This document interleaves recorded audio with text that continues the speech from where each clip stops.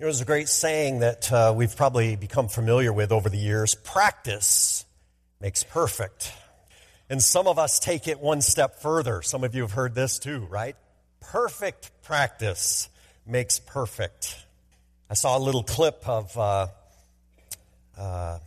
Steph Curry, so one of the point guards, the Golden State Warriors professional basketball organization. 500 three-point shots a day, 3,500 shots a week, and again, to the month, to the year, of how many millions of shots that this young man has put up.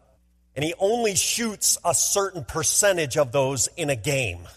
But boy, he's one of the greatest ever to shoot the ball. But it started with his practice. And so it's wonderful and it's awesome to think about his practice. Today we want to bring this whole process of our quest for wisdom to a close. The final message will be out of the last parts of this book. And I want you to think about that wonderful concept, that what we do on a regular basis, our habits, will become who we are. I found a wonderful quote that I love from Stephen Covey. Covey is a leadership and management author. He says, we're never going to be able to talk our way out of a problem that we behaved our way into. It reminded me of a wonderful quote, also very similar, from Albert Einstein. A problem will never be solved at the same level of thinking on which it was created. Right? Those cheeky kind of statements sort of make us grin, but they are oh so true. That we would never think or talk our way out of a situation that we habited or practiced our way into. And that's what today's message is really all about. We want to be wise. We want to be virtuous. We want to do the right things, Lord. How do we do that? How can we stay on this quest for wisdom to live the way God wants us to live? To have these attributes of strength and courage and wisdom, prudence.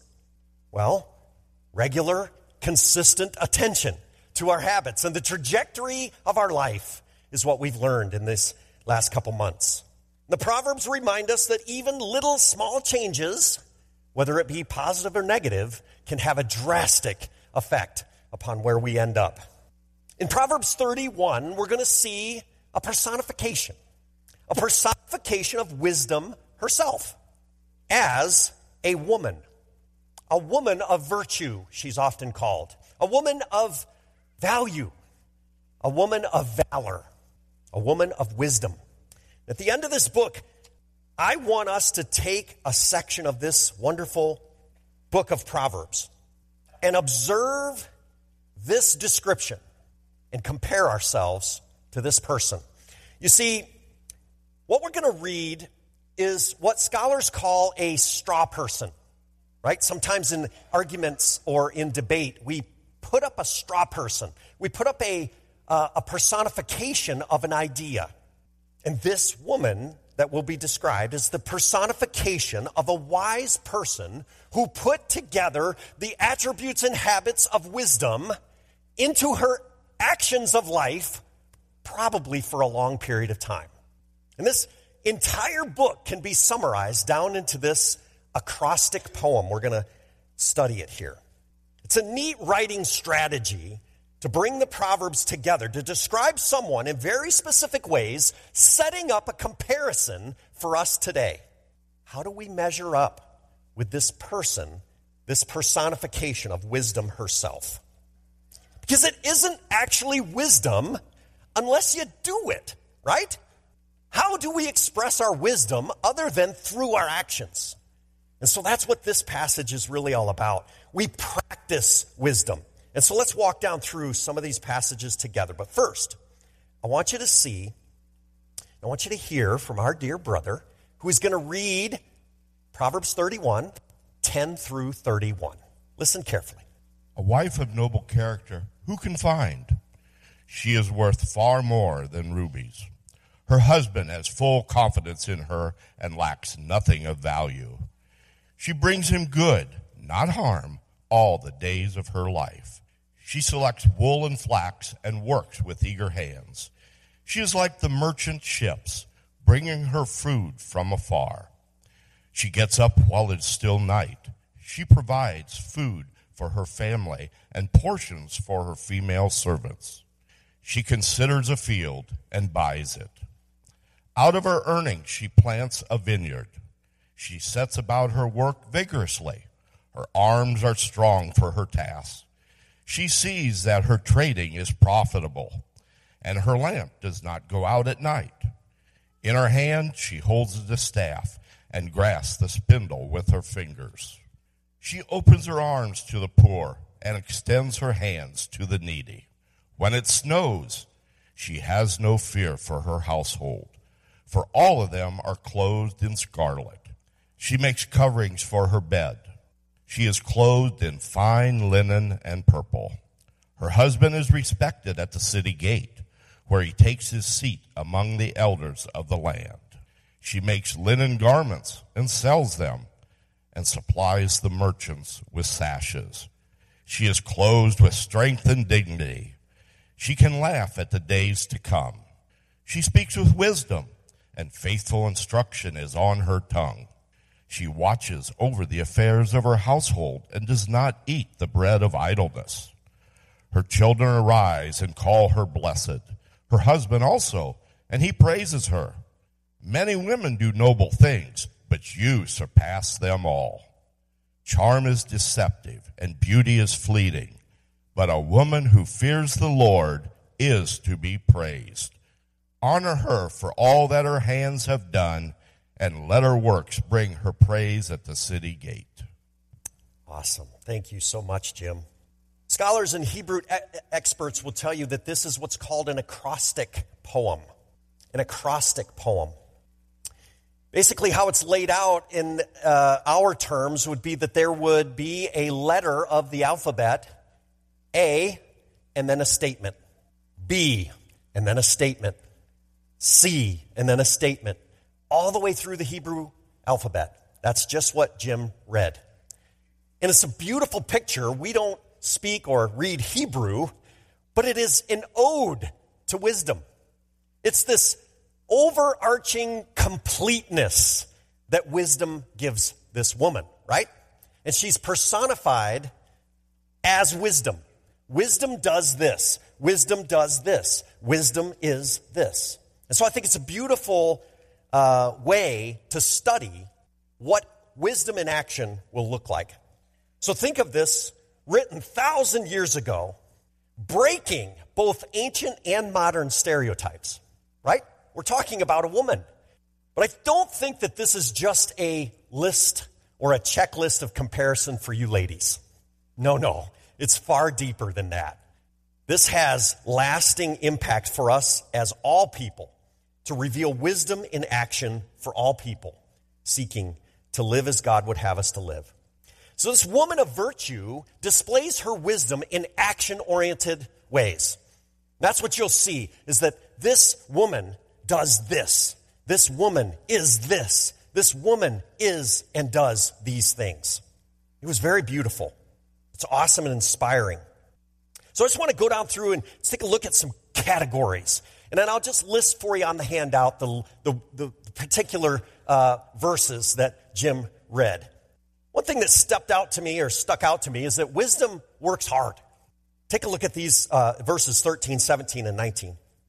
I'll kind of come down through these, but you can look them up later. But she selects wool and flax, and she works with eager hands. 17 says she sets about her work vigorously, and her arms are strong for those tasks. I love it. Appreciate that. The last verse really talks about the work more specifically in a weaving or a sewing sense, and that in her hand she holds that distaff, which is part of the weaving process. She grasps the spindle with her fingers. You see, this type of work was tedious and monotonous. It was beautiful when it was finished, of course, but it's a description of a person working, focusing on what she's doing, right? And doing it and developing strength to do it with her hands and her arms. That's awesome. It's a great picture. I think another category we'll see here is that wisdom is generating wealth. Or another way to put it is, I like to think of it as adding value. Are you adding value to the context or the organization? Your family, your church, your workplace, your school, your team? Any place we are should be better because we're there. How about that? What a responsibility to think about the wisdom that God has given us to improve a situation just because we're there, just because we contribute. Take a look at some of this. I love this. This is, in verse 18, she sees that her trading is profitable. She's a businesswoman, right? And her lamp is not going to go out at night. She's prepared. She's profitable. She's a benefit to those people around her. I love this next one. We'll camp out here a second. She makes linen garments and sells them. Okay, the creation of her hands, and supplies the merchants with sashes. That's interesting. You know, think about that for a second. Did you catch it? She's making and handing out swag, right? And why would she do that? As a gift? Sure. Right? To be kind, to be generous? Yeah, maybe. No. Think about it. Why would she do that? Why would she hand a belt or a sash to one of the salesmen? He becomes the model for her handiwork. And so then the guy walks up to some potential purchasers and says, "Oh, you like my sash? Here, I've got several other of this lady's work." That's a beautiful, it's brilliant to think ahead this way. And there it is. She's adding value to the whole process. She brands the salesman. Probably sells more goods as a result. Can you apply that principle to your life? Are you adding that kind of value to the work that you're doing or the assignment that you had? Are you that thoughtful? I know I wasn't. I don't even think about things like that. But wisdom, growing in our knowledge, growing in our prudence, growing in our cunning understanding of the world will help us to think ahead and to add value and to generate wealth. You plug that into your context. We've talked about work. We've talked about our words. We've talked about, relationships. We've talked about the fear of God being the start of this type of action. It's a powerful conviction. Are we adding value? Have you met these kind of people? We love these people. They add value in the way of improving a situation, solving a problem, bringing efficiency or excitement or even just fun and enjoyment to the environment that we're in. That's wisdom in action. It's a spirit-led aspect of being present with people and with organizations.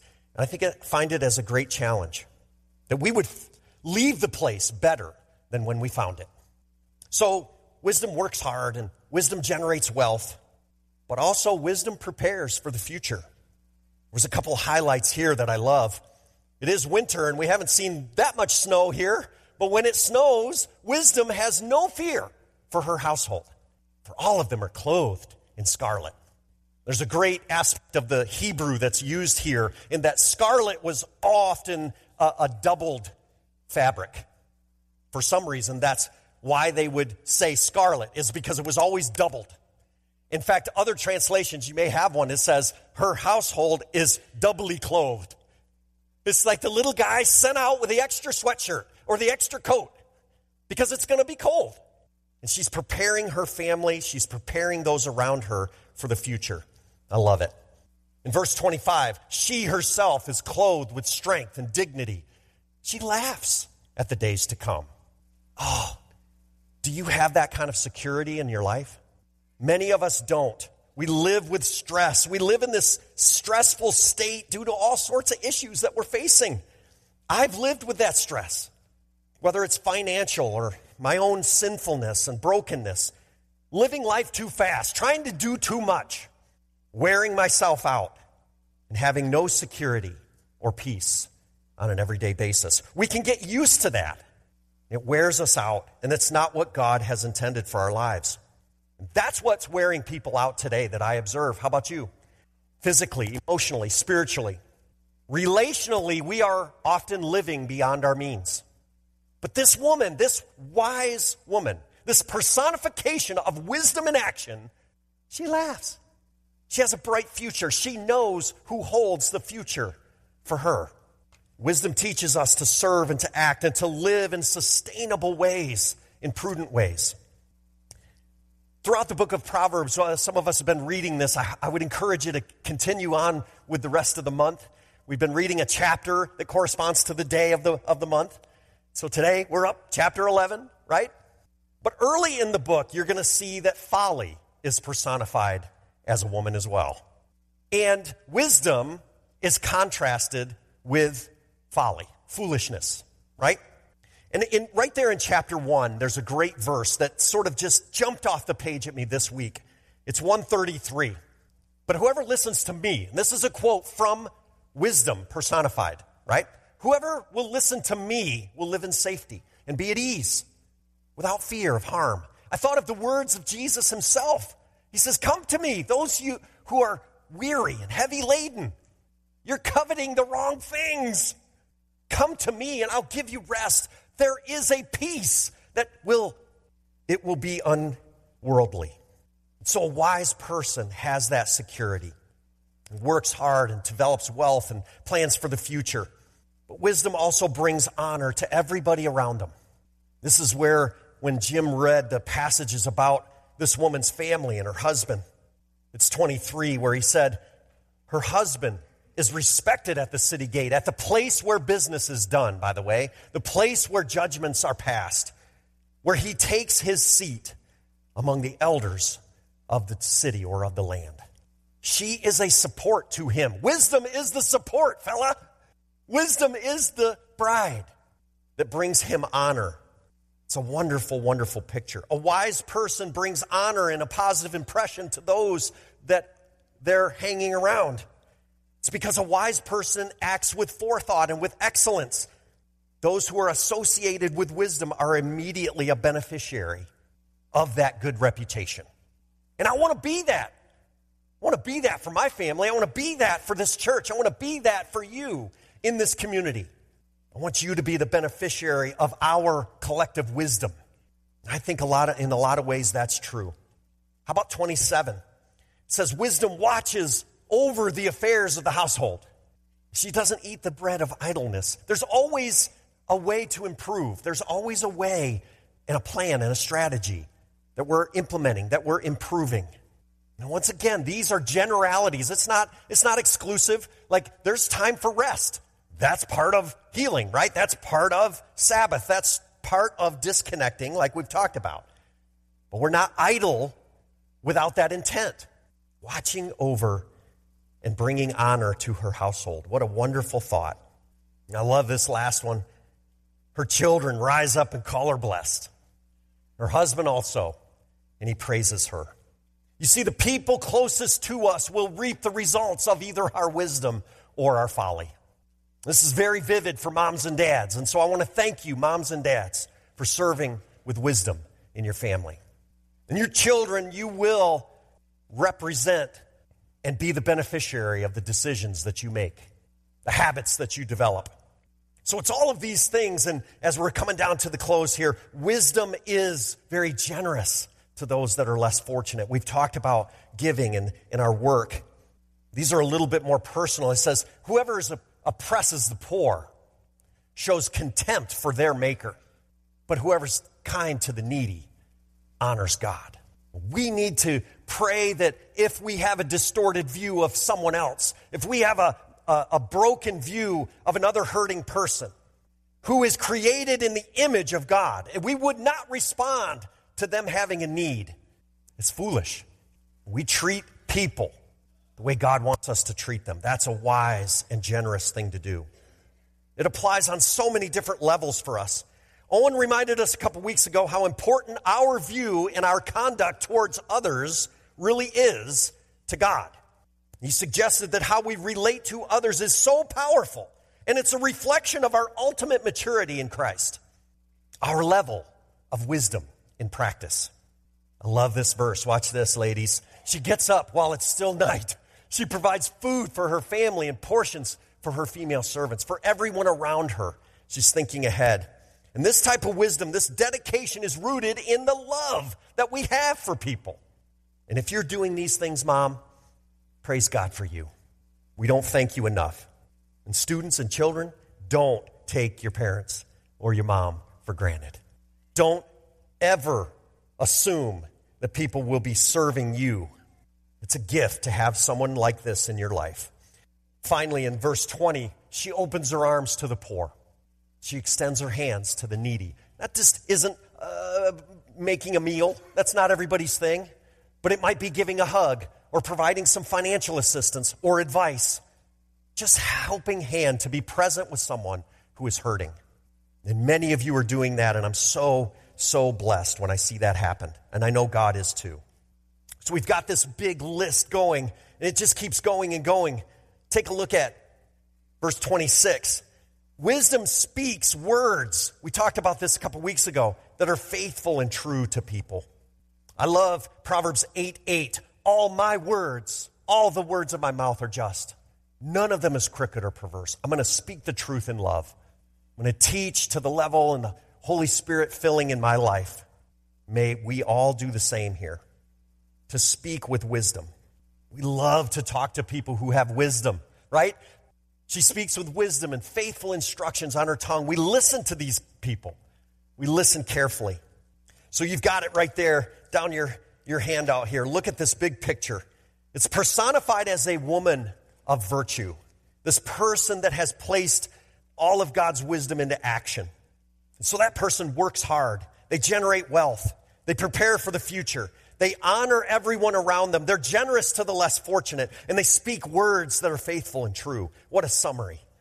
What a picture we're getting here.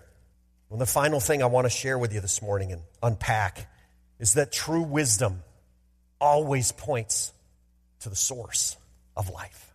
You see, our passage ended with that the fear of the Lord is the beginning of wisdom. Just like it began. Just like it began.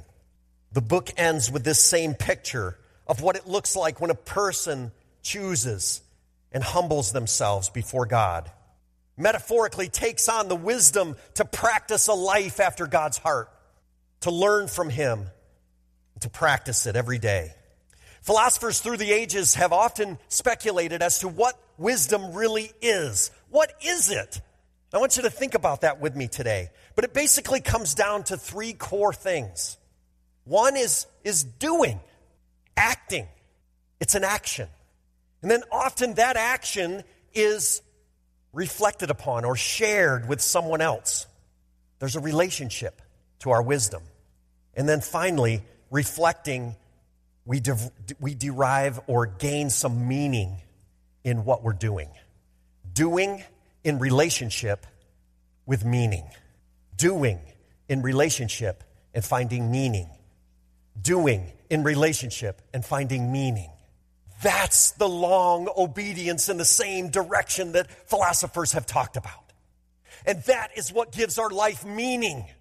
The real challenge of Proverbs 31 is to choose Jesus, to pursue Him, to gaze at His beauty, to learn from Him, to rest in His perfect, complete, finished work for us on the cross. The Apostle Paul wrote this to the church in Colossae.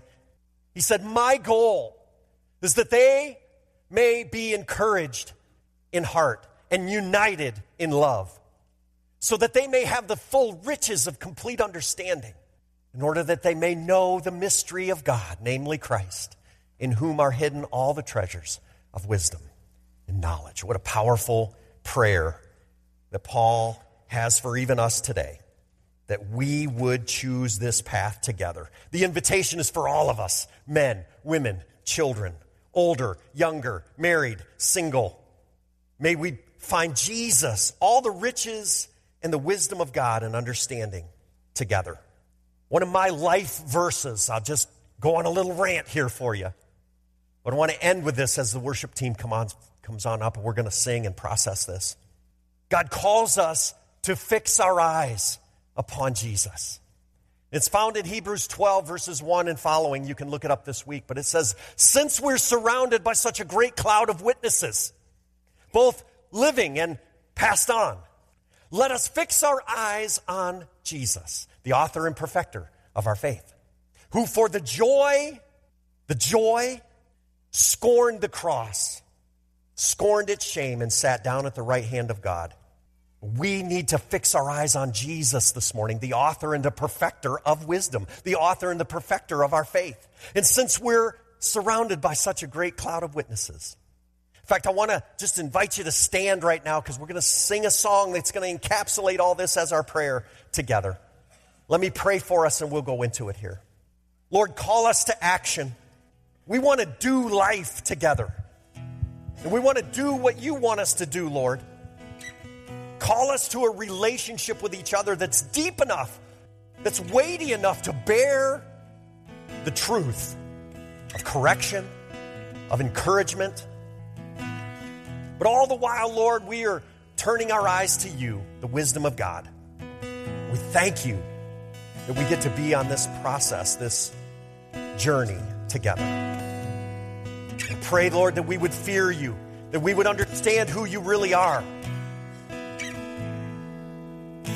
In that light, we might gain wisdom to live a righteous life, to be in right relationship with you and with others.